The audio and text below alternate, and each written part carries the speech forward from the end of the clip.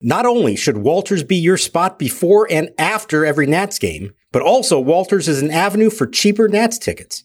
When buying tickets to Nationals Park through the rest of the season, enter promo code WALTERS for 30% off.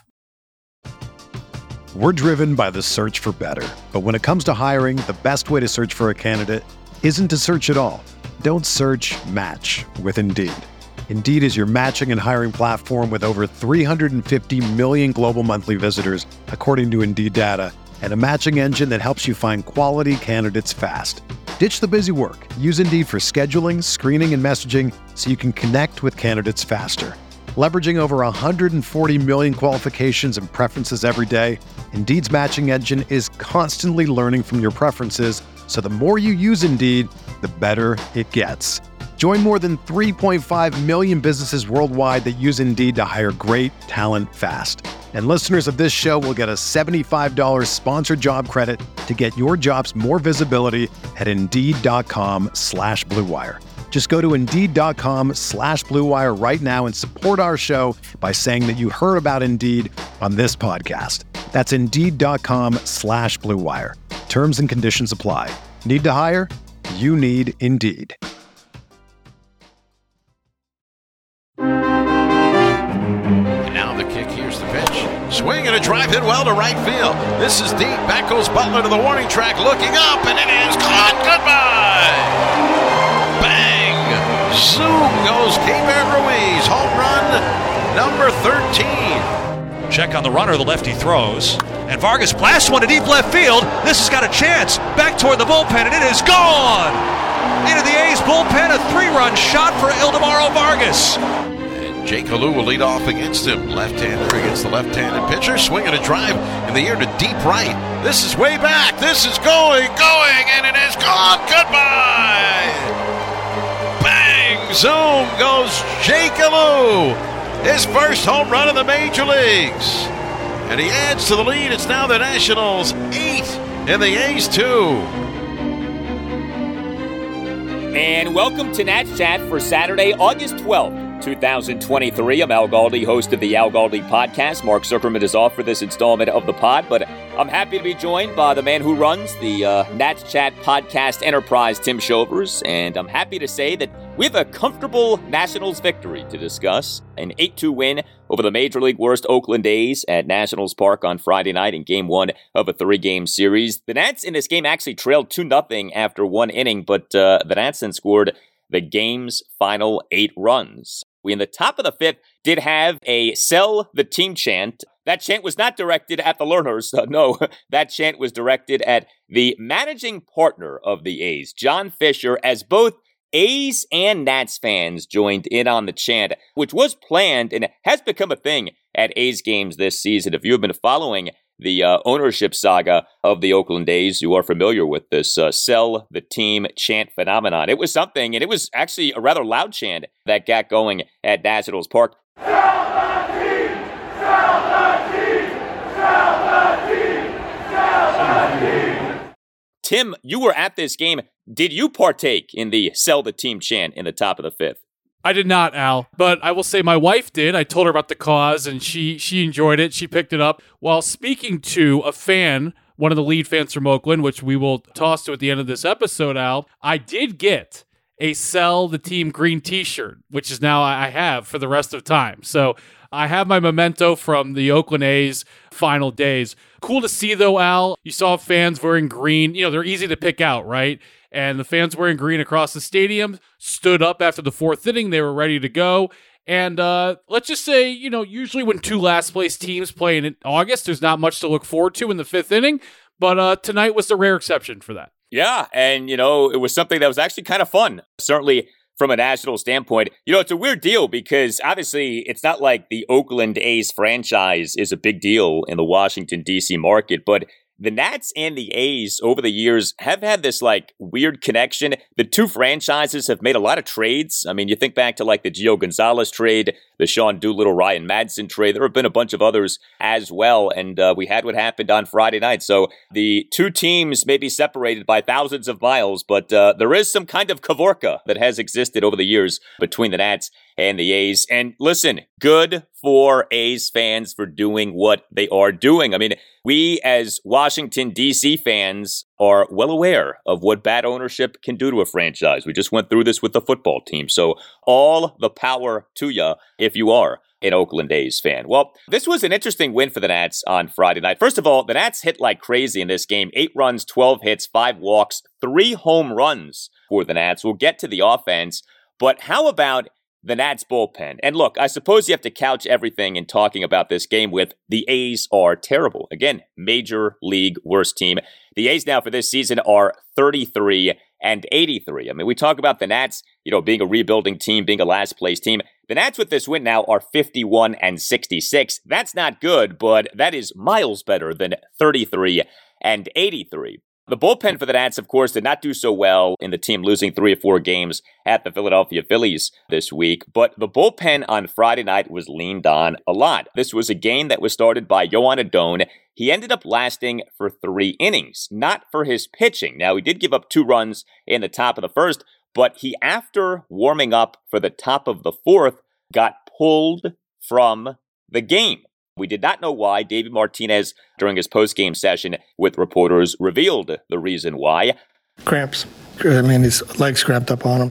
Leg cramping. And if that sounds familiar, that should sound familiar, because Yoan Adon, during his post-game session with reporters after his last start, the start that has put him into this new 6-man rotation for the Nats, that outing in which he teased a perfect game, 5 2/3 perfect innings, ultimately 3 runs, 6 innings, and a 7-3 win at the Cincinnati Reds this past Saturday. Adon revealed that he, in the bottom of the 6th, when he lost the perfect game and lost a no-hitter, started cramping. So cramping is an issue right now for Yoan Adon for whatever reason. But Tim, the Nats bullpen in this game on Friday night, unexpectedly was leaned on a lot and did a great job. 4 relievers combined for 6 scoreless innings. You had Corey Abbott, 1 1/3 scoreless innings. Robert Garcia, 1 2/3 perfect innings. Jose A. Ferrer, a scoreless top of the 7th.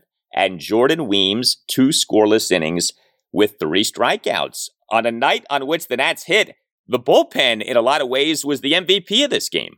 Definitely. Corey Abbott coming in on such short notice and keeping it together and getting his 4 outs, not giving up a run, was very crucial to sort of stem the tide a little bit. Even a bad team can beat up on a bullpen when all of a sudden the starter leaves. I know we've been talking about him a lot for the past few weeks, if not month, but I'm still not over this Jordan Weems thing and how well he's pitched, and he gets the final 2 innings of Friday night's victory. Jordan Weems, am I correct that it seemed like for a year and a half, he was like the 26th guy called up on doubleheaders, and when someone would get hurt and they would need an arm, and then they would need to call someone up for 2 days and then send them back to Rochester, it seemed like it was Jordan Weems or Corey Abbott. So now that Jordan Weems has become a legitimate member of this A bullpen, I have not yet taken for granted, and I will say, unfortunately, I'm sort of waiting for the other shoe to drop, but maybe I shouldn't. Maybe this is what Jordan Weems is like in 2023. Yeah, and I think that's the key thing in 2023. I mean, I don't think that this guarantees anything for 2024 or beyond. Look, this may not guarantee anything for, say, next month, but Weems has been really good lately. We've talked about this, and he deserves all of the flowers for the job that he's doing. Jordan Weems now this season, 30 games, 36 into 3rd innings, an ERA at 2.48, a whip of 1.05, and he's averaging more than a strikeout per inning, 40 strikeouts in those 36 into 3rd innings. But, with this Nats bullpen, again, did not have a great series at the Phillies. That is true. And I think we're all sort of monitoring this with this idea of the bullpen was so bad not that long ago. This is not a bullpen that is like overflowing with established, well-regarded names. And so you are kind of waiting for the bullpen carriage to turn back into a pumpkin. But at the same time, you have to praise this thing for what it's doing, because the overall body of work for weeks now, okay, this isn't like a cute little, multi-day run anymore. For weeks now has been so much better than where this bullpen was. And I really do give it credit for what happened in this game, because, it's one thing when you kind of go into a game, maybe a team is planning to go with a tandem start or a bullpen game, or you have a starter who is probably not going to last for long. Not that people were anticipating Yoan Adon tossing a complete game, but when your starter is warming up for the top of the 4th and then gets yanked because of this leg cramping, and the bullpen comes in and it's 1-0 after another, That's a good job, even against a team like the A's. Like, yes, the A's are putrid, but really nice work by this Nats bullpen and by all four guys. It wasn't like one or two. It was all four in this game who came through. Yeah, it was just a really efficient victory from them ever since called into service. And you mentioned that top of the fourth, Al. In case you weren't watching the game in real time tonight, not only did the inning begin with a long delay because Adon cramped up while warming up, so then Corey Abbott had to become totally fresh out of the bullpen on the mound. But then a few pitches later, Keibert Ruiz took a ball to, I have a feeling I know where that foul ball ended up. And if you remember last year, basically his season ended prematurely because of it.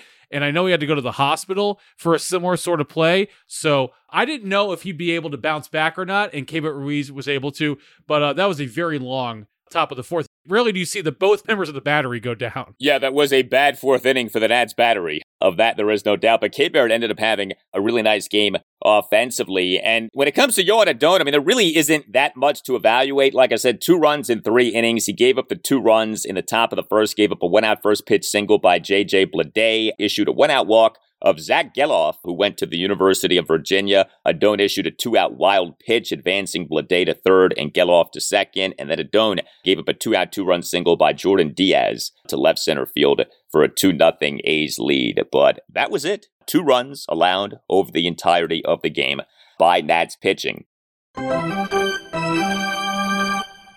Hey, are you a law firm partner stuck on an underperforming team while the rest of the competitors are spending big and winning big? Well, unlike Mackenzie Gore and Keibert Ruiz, you have options. You don't have to stay on your 60-win team. Nats Chat sponsor Mason Kalfas and his team specialize in placing partners and associates at medium-sized and large law firms in Washington, D.C. and across the country. Mason Kalfas has recruiters in 6 states and has placed lawyers in more than half of the 100 largest law firms in the United States. While you may be reading doom and gloom from the legal press, many practices are red hot: antitrust, IP litigation, white-collar litigation, finance and direct lending, and healthcare. Because you are not under a CBA or team control for 6 years. In fact, staying at a firm too long is often a recipe for being underpaid. Explore your options today with Mason Kalfas. Call Mason today at 202-486-3535. That number again, 202-486-3535. Hey, Nats Chat listeners, if you want to see Dylan Cruz play in the minors, you probably will be able to get a ticket, no problem. But there are plenty of other events where it isn't so simple. And when that happens, make sure to check out the Game Time app. It's the fastest growing ticketing app in the country for a reason. Get images of your seat before you buy so you will know exactly what to expect when you arrive. Snag the tickets without the stress with Game Time. Download the Game Time app, create an account, and use code NATSCHAT for $20 off your first purchase. Terms apply. Again, create an account and redeem code NATSCHAT for $20 off. Download Game Time today. Last minute tickets, lowest price, guaranteed. Hey guys, I want to tell you about Factor. We on the Nats Chat podcast talk all the time about who is and will be a factor for the Nats. Well, the factor that I want to tell you about is as good as any top-notch prospect. Factor is America's #1 ready-to-eat meal kit, and it can help you fuel up fast with flavorful and nutritious ready-to-eat meals delivered straight to your door. You'll save time, eat well, and stay on track reaching your goals. With Factor, you skip the extra trip to the grocery store and the chopping and the prepping and the cleaning up too, while still getting the flavor and nutritional quality that you need. Factor's fresh, never frozen meals are ready in just 2 minutes, so all that you have to do is heat up and enjoy. Treat yourself to 34-plus weekly restaurant-quality options like bruschetta shrimp risotto, green goddess chicken, and grilled steakhouse filet mignon. Again, ready in just 2 minutes.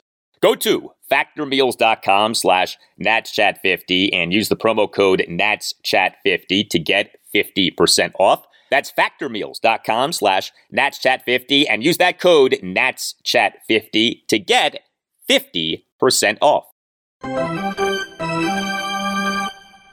Quick Dylan Cruz update from Friday night. He went 1 for 5 while hitting in the second spot for the Fred Nats as they're on the road at Lynchburg. A 7-6 loss in 10 innings. Now back to Al. Ruiz doing a little dancing off third. Here's the pitch. Swing and a line drive past the first baseman Brown, a base hit into right field. Scoring from third, Ruiz. Rounding second, heading for third is Dominic Smith. He's there representing the tying run. Ildemaro Vargas has the Nationals on the board, driving in their first run of the game. His 21st run batted into the year. And it's now Oakland 2 and Washington 1. The Nats in this 8-2 win over the A's on Friday night did hit really well. Again, A's are bad, so you got to keep sort of reminding yourself of that. But this was a game in which a lot of guys got in on the act. And, the recent trend had been maybe the upper half of the Nats lineup hit, but the bottom half really wasn't shouldering its load. Well, in this game, everyone contributed, including Ildemaro Vargas. Tim, I got to tell you, I have very mixed feelings about what we're seeing right now because, rebuilding team post the trade deadline, I really don't have that much of an appetite to be watching Ildemaro Vargas as the every game third baseman. And that's what he is right now. Davey Martinez, game in, game out, is putting Ildemaro Vargas as a starting third baseman. But you know what? He has been very good lately. He has started to homer, and he homered again in this game on Friday night. So, you can only complain so much about this. The guy is producing. He was the Nats starting third baseman and number 6 batter, 2 for 4 with a 3-run homer and an RBI single, a 4-ribby night for Ildemaro Vargas. He and the Nats 2-run second had an RBI single into right field to cut the Nats deficit to 2-1, and Vargas in the Nats 3-run seventh had a 2-out, 3-run homer to left field for a 7-2 Nats lead. The homer went a projected 407 feet per StatCast. We have Ildemaro Vargas right now displaying 400-plus foot home run power. I don't know that many expected that. Yeah, an interesting pregame, Al. I asked Davey Martinez if by default his plan is to every day have Vargas at third and Alou at second, which seems to be the case. For right now, but we might do some other things here, but for right now, we'll keep it like that. So basically, Nats fans, expect that to be the lineup day to day. There will obviously be alterations here and there. But Vargas taking advantage of it, ties a career high for RBIs. I still haven't made up my opinion of how I feel about him playing third over Alou. I mean, because so far, small sample size, but Alou is hitting. So to just dismiss Alou's chances at the big leagues, to me, would seem premature. As great as Ildemaro's doing, my overall concern is, why isn't Alou at third base, especially considering we all expect Luis Garcia to come up at some point this year, correct? So, Al, can you break down for me where the latest is with third base? Because I feel like I'm kind of missing the big picture here. Well, I think if Garcia had not been demoted to AAA Syracuse, Garcia would be at second and Alou would be at third. At least that certainly is what things should be if Garcia isn't demoted. But of course he was. And so, you have this situation where Alou is pretty much the everyday second baseman at this point, although we have seen a little bit of Michael Chavis. And, there isn't that obvious guy to have at third base over Ildemaro Vargas. Like I said, I'm not in love with this idea of Vargas as the every game third baseman, but if not him, who?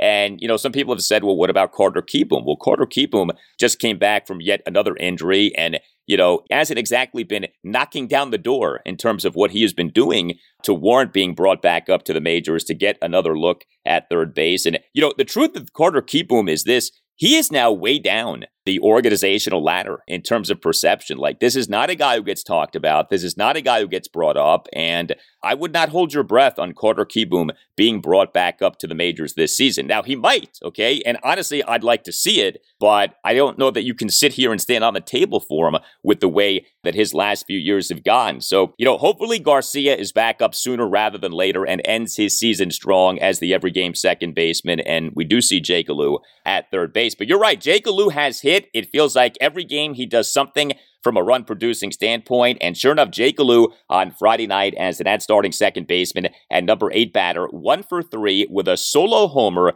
and an RBI sac fly. He in the 1-run fourth had a 1-out RBI sac fly for a 3-2 Nats lead. And Alou in a Nats 1-run 8th, a leadoff first pitch home run to right field for an 8-2 Nats lead, 419 feet per StatCast, his first career major league regular season home run. So Jake Alou is producing. We know that that's what got him to the majors, his ability to hit, and he has hit. I mean, you said it's small sample size. You almost have to keep saying that, right? But 14 games, Jake Alou is produced some big hits. He's got 7 RBI over the 14 games. Now, his OPS over the 14 games is only 573, so it feels like that number should be higher.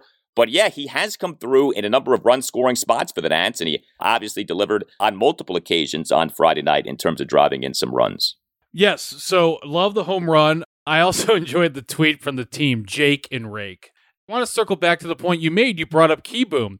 My point is, why can't Alou play third base today and someone else play second, whether it be Vargas or whatnot, and you play the long game with the third base? So, basically, why not just today flip Vargas and Alou until Garcia comes back up? What would be the reason for that? Alou was playing, so you just want to see him at third? Yeah, I would say, why not have Alou at third, which is his primary position, when you theoretically still have second base earmarked for Garcia, and third base is open, so why not go with someone who might be a 2024, 2025 option? I'm aware of Brady House, but still, it could be a little bit before Brady House gets called up.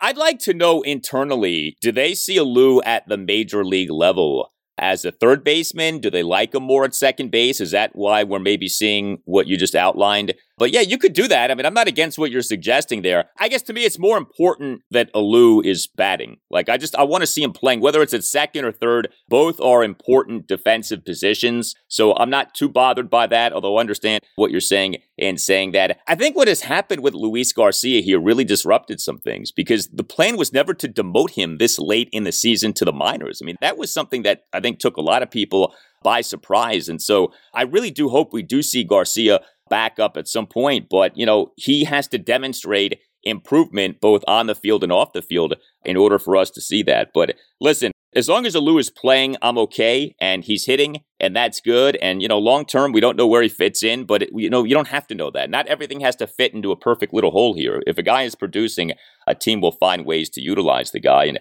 Alou right now is doing some nice things as a hitter. So on Friday night, Vargas homered, Alou homered, and Keibert Ruiz homered. Keibert Ruiz has gotten going offensively here lately. That has been good to see. Keibert on Friday night as an starting catcher and number 4 batter, 2 for 4 with a solo homer, a single, and a walk. Keibert was an igniter in this game. He began the Nats 2-run second with a great plate appearance. He drew a leadoff 8-pitch walk to conclude a plate appearance in which he was down at 1.12. Then Keibert in the Nats 1-run fifth had a 2-out full count solo homer to right field for a 4-2 Nats lead. He in the Nats 3-run seventh had a 1-out single to center field. And so much of this came off what we just talked about. Top of the fourth, took a foul ball off somewhere. I thought it was off his left knee, but it may have been off his left something else. Who knows? But whatever the case, he stayed in the game and he came through. So I feel like this is kind of an underrated thing, because Keibert Ruiz, he got the 8-year extension. He's not going anywhere anytime soon, at least we don't think.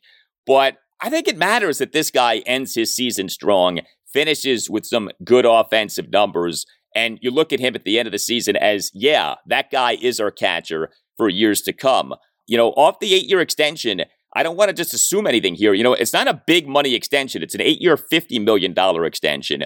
And he does need to be the guy who he was traded to be. And that is, not just a catcher, but the catcher. The idea with Keibert Ruiz is for him to be, say, one of the top 10 or 12 catchers in the majors. And his offensive numbers, as of a few weeks ago, did not speak to him being one of the top 10 or 12 catchers in the majors, nor did his defensive numbers. Now, we know with the offensive numbers, there had been some bad luck involved there, but I'm happy to see him getting the offensive results here lately. He's had some good games. He had another one on Friday night. I'm with you. Keibert Ruiz having a good final 2 months, I think, is really an important barometer for what sort of taste Nats fans should have in their mouth during the long off season in the wintertime. If Keibert Ruiz and CJ Abrams end the season well, then forget about wherever Luis Garcia is.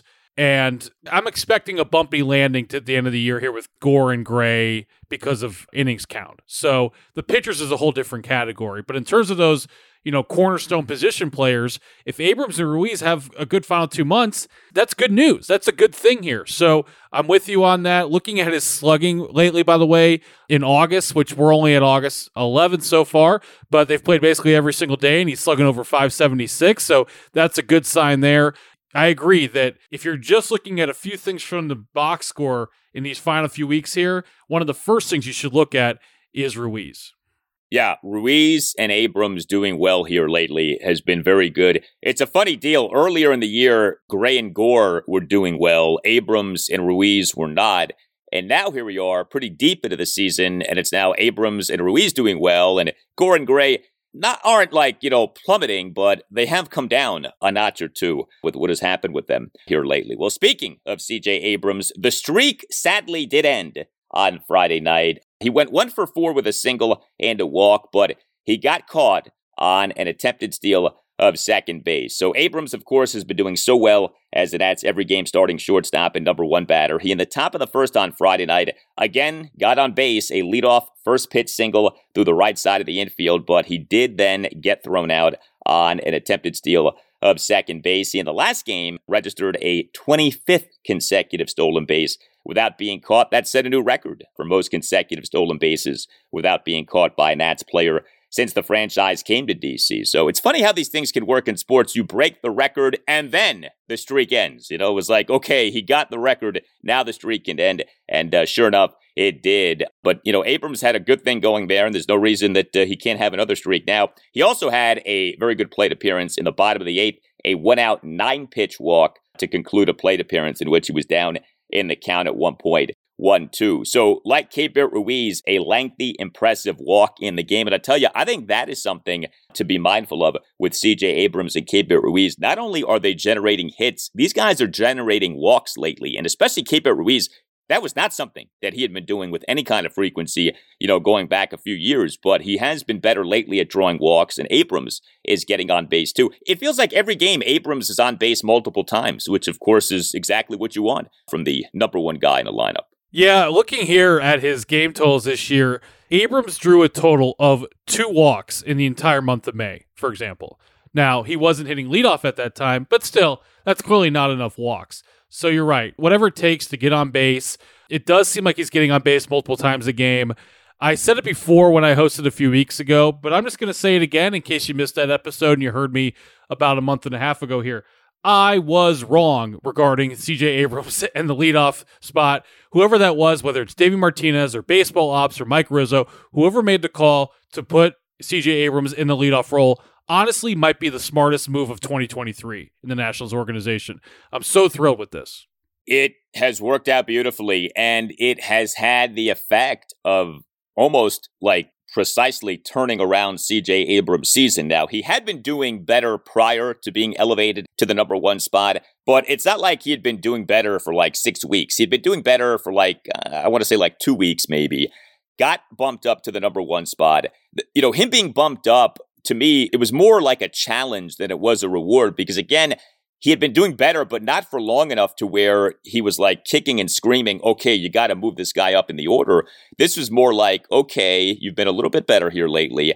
I'm going to challenge you and see if you can rise to the occasion. And Abrams has risen to the occasion. He's done such a good job in that number one spot. I thought that this was interesting, too, with Davey Martinez's lineup on Friday night. The starting pitcher for the A's was Paul Blackburn, a righty. And yet Stone Garrett got the start in left field. Of course, the way that things have worked for so much of this season is that Stone Garrett starts against left-handed pitching, which he mashes. But Stone got the start against Paul Blackburn, a righty in this game, and did well, by the way. He is the number 7 batter, went 2 for 3 with an RBI single, another single, and a walk. But the other guy who we have been seeing in left field lately, Blake Rutherford, has really struggled since being called up from AAA Syracuse. Now, one Friday ago here, August 4th, so it's just a little more than a week ago now that he got called up. But, that's another thing to keep in mind going back to the Ildemaro Vargas, Jake Alou conversation.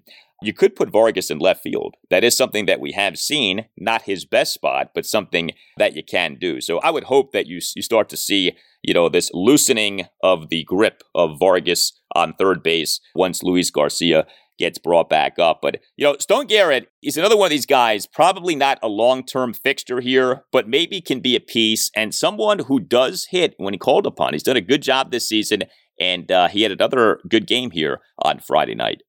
I would say the number one reason he got the start is because of Blake Rutherford's struggles so far. You mentioned the righty-lefty matchups, and Davey alluded to it, kind of just wanted to give him a day. For Blake Rutherford, 0 for 16, that's a small sample size. However, it wouldn't take long for 0 for 16 to turn into 1 for 28. I'm rooting for Blake here because if this opportunity doesn't work out, he is not a highly heralded prospect. And usually what can happen to guys like that is when they get their opportunity and it doesn't happen the first time, they're sort of destined to 10 plus years of riding the buses. So if you're a Nats fan, you're just sort of rooting for someone this weekend, root for Blake Rutherford to get that hit there. But as you said, that's an interesting thing to keep in mind. If Rutherford does get moved back down because that doesn't work out and Davey doesn't want to put Stone Garrett in left field every day, then you might see Vargas move to left, which also could coincide with if Garcia comes back up in a week or two, then you move Alou across the diamond and there you go. We'll see. It will be really interesting to see when Luis Garcia gets called back up. If he gets called back up, we can't just assume that. You never know. A lot of the Luis Garcia thing was behind-the-scenes stuff. I mean, I think that's been made pretty clear. And so how is he doing with the behind-the-scenes stuff? We don't know. I mean, we all can look up his numbers at AAA Syracuse, but what about, the stuff about preparing for games and, working hard and taking his craft seriously? Whatever specifically the Nats wanted him to improve upon, is he improving upon those things? We just don't know. Game 2 of this series against the A's Saturday night at 7:05. Jake Irvin will be the Nats starting pitcher. And then you have Sunday afternoon's Game 3, 1:35. Trevor Williams will be the Nats starting pitcher. So, by the way, with Adon, you start this first go-round with a 6-man rotation.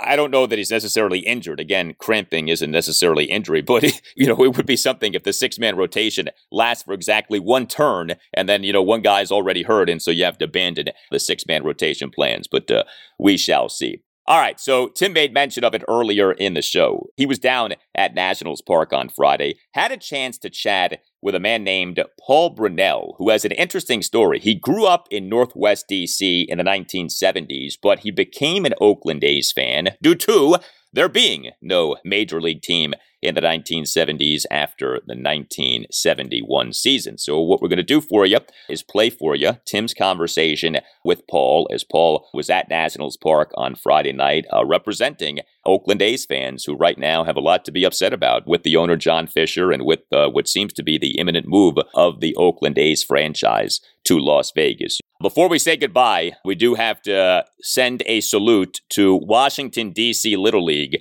Tim, this was a heartbreaker, what happened on Friday. Yeah, the boys from Northwest D.C. lost on a walk-off homer in extra innings to Media, Pennsylvania. That's a suburb just outside of Philadelphia. I will have to say, this was a really cool thing.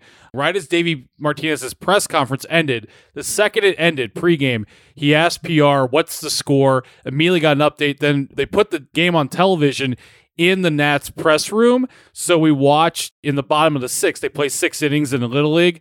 The DC pitcher pitches way out of a jam, 2nd and 3rd with 1 out, 2 straight strikeouts. And Davey Martinez really enjoyed it. He was engaged. And you saw the pitcher for DC take a huge deep breath as he walked off the mound, which is a lot of fun to see. But just imagine if you're that pitcher, let's just say he's a Nats fan because he's growing up in DC. The Nats manager got to watch you work out of a jam in real time. I mean, how cool is that? So, tough loss, but an unforgettable moment for the boys, I'm sure. Well, with the way the Nats bullpen has been at times this season, maybe Davey called up the kid after the game. Who the heck knows? Hey, we could use you as a fireman at some point. You never know. All Nationals radio highlights on Nats Chat are courtesy of 106.7 The Fan. A salute to Tim Newmark for the Nats Chat podcast music. Check out TimNewmark.com. So for Tim Shovers, I'm Al Galdi. We thank you for listening. We'll talk to you next time on the Nats Chat podcast, and we'll leave you now with Tim's conversation with Oakland A's fan Paul Brunell. 1 out away from the championship by the Oakland A's. Fingers deals a comebacker. Fingers has it and throws to first.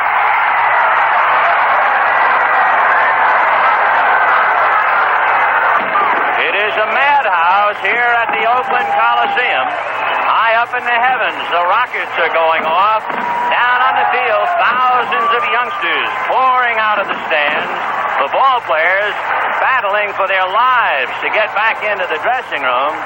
Honored and pleased to be joined by Paul Brunell, a lifelong Oakland Athletics fan, but someone who also grew up in the Washington, D.C. area, Northwest D.C. specifically. He's a Georgetown Day alum, but grew up in the 70s when the Washington Senators were gone. They had moved to Texas. So he is someone who grew up in this area without a team, chose the Athletics, and his team is currently in a quandary here today. Speaking to Paul outside of Walters, you know exactly where Walters is, just across from Nationals Park. Paul is wearing a green Cell shirt.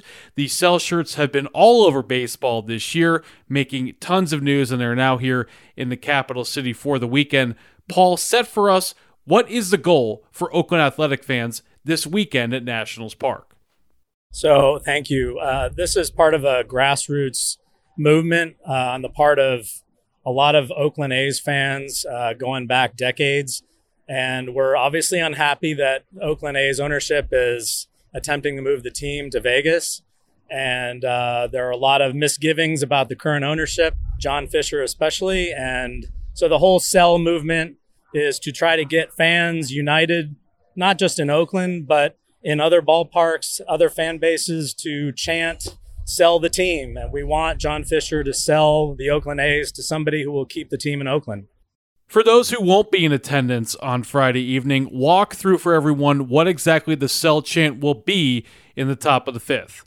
So the reason why it's the fifth is to celebrate 55 years of the team being in Oakland. So after the first batter in the top of the fifth inning, which would be the A's at bat here, everyone's supposed to remain silent for the first batter, although that doesn't always happen. But after the first batter in the top of the fifth, then everybody, we would love for all Nats fans in every section possible with full-throatedness to chant "Sell the team" with us. We've been successful in getting that to happen in Dodger Stadium in Los Angeles, San Francisco, and also at the All-Star Game in Seattle.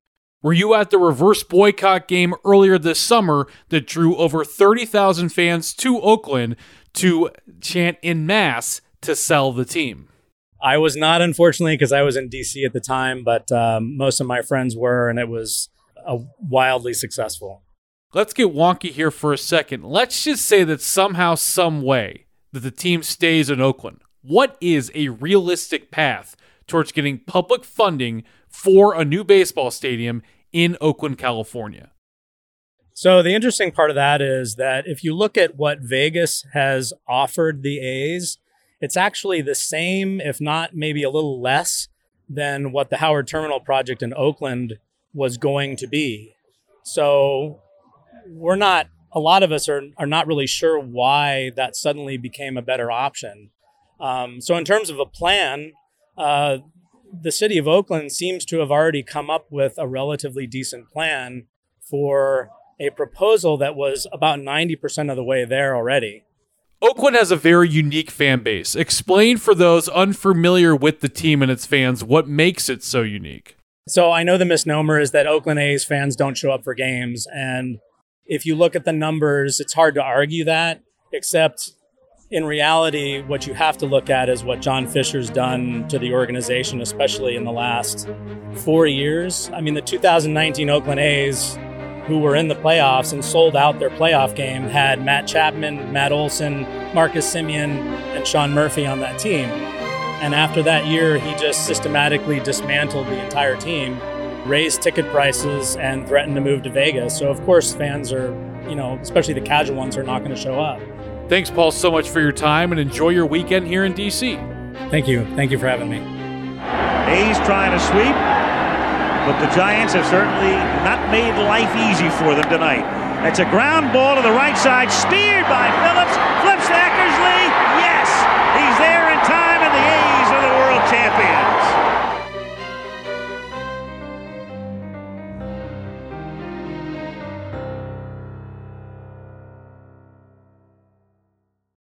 Whether you're a world-class athlete or a podcaster like me, we all understand the importance of mental and physical well-being and proper recovery for top-notch performance.